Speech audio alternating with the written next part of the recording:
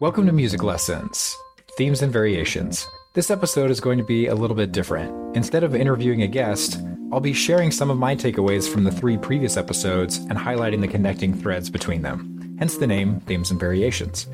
This episode is perfect if you want something a little shorter and packed full of insights. However, I have to point out that all of the in-depth conversations are definitely worth listening to during your commute, at the gym, or while you're doing chores around the house. Please enjoy my themes and variations from episodes 1 through 3 of Music Lessons, from my conversations with Ben O'Neill, the guitar player, teacher, singer-songwriter, Gretchen Parlato, the Grammy-nominated jazz vocalist, and Big Data, aka Alan Wilkes, who penned the hit Dangerous and is now composing for film and TV. As a reminder, you can find all the full-length episodes at musiclessonspodcast.com or wherever you listen to podcasts. And I'd really appreciate if you rate and subscribe if you enjoy the show. Without further ado, please enjoy Music Lessons, Themes and Variations, episodes 1 through 3. In my episode with Ben O'Neill, Ben said, "If you think you're killing, you're not paying attention."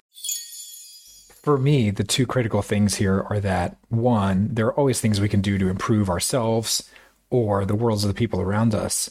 And second is, in order to do that, we have to remain curious and seek to understand people. I would say the only caveat is to obey the law of diminishing returns, meaning that endless tweaking or seeking perfection at some point becomes less helpful. Now, I think that's probably a little bit different if you're a professional musician, when you have to show up and play perfectly every single time. But as Alan Wilkes pointed out in our conversation, it's important to get out there and perform for people at some point. So while the constant shedding in the practice room, or the constant curiosity and constant honing of your skill is definitely important, it's just as important to put yourself out there and show up with your idea and your unique perspective. In my conversation with Gretchen Parlato, Gretchen talks about her general framework when helping one of her students find their unique voice. I kind of visualize it in these 3 layers of these kind of different categories, and each category has methods of practice. So there's the technical level, there's the emotional level, and there's the spiritual level, really of everything in life, I think, but especially in our music or in, whatever your passion is, really.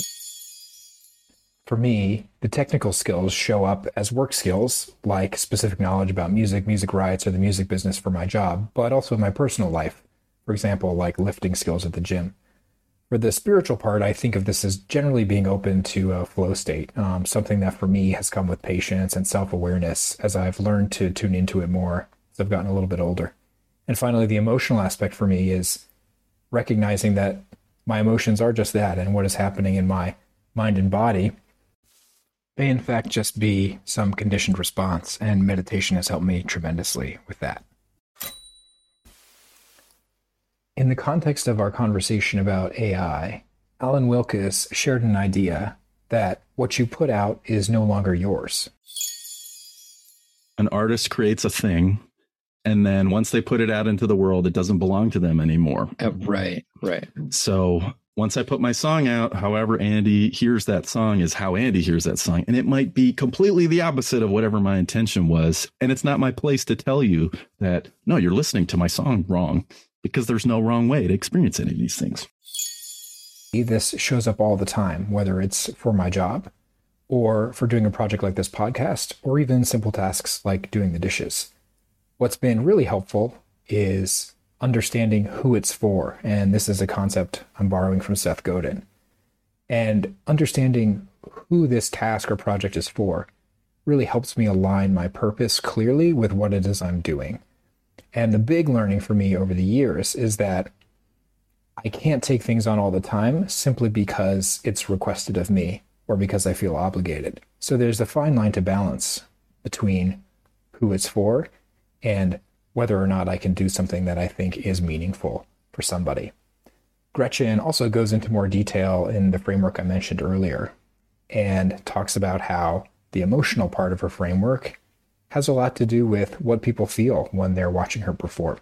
So if you listen to the full episode, you can hear a little bit more about her thoughts about that.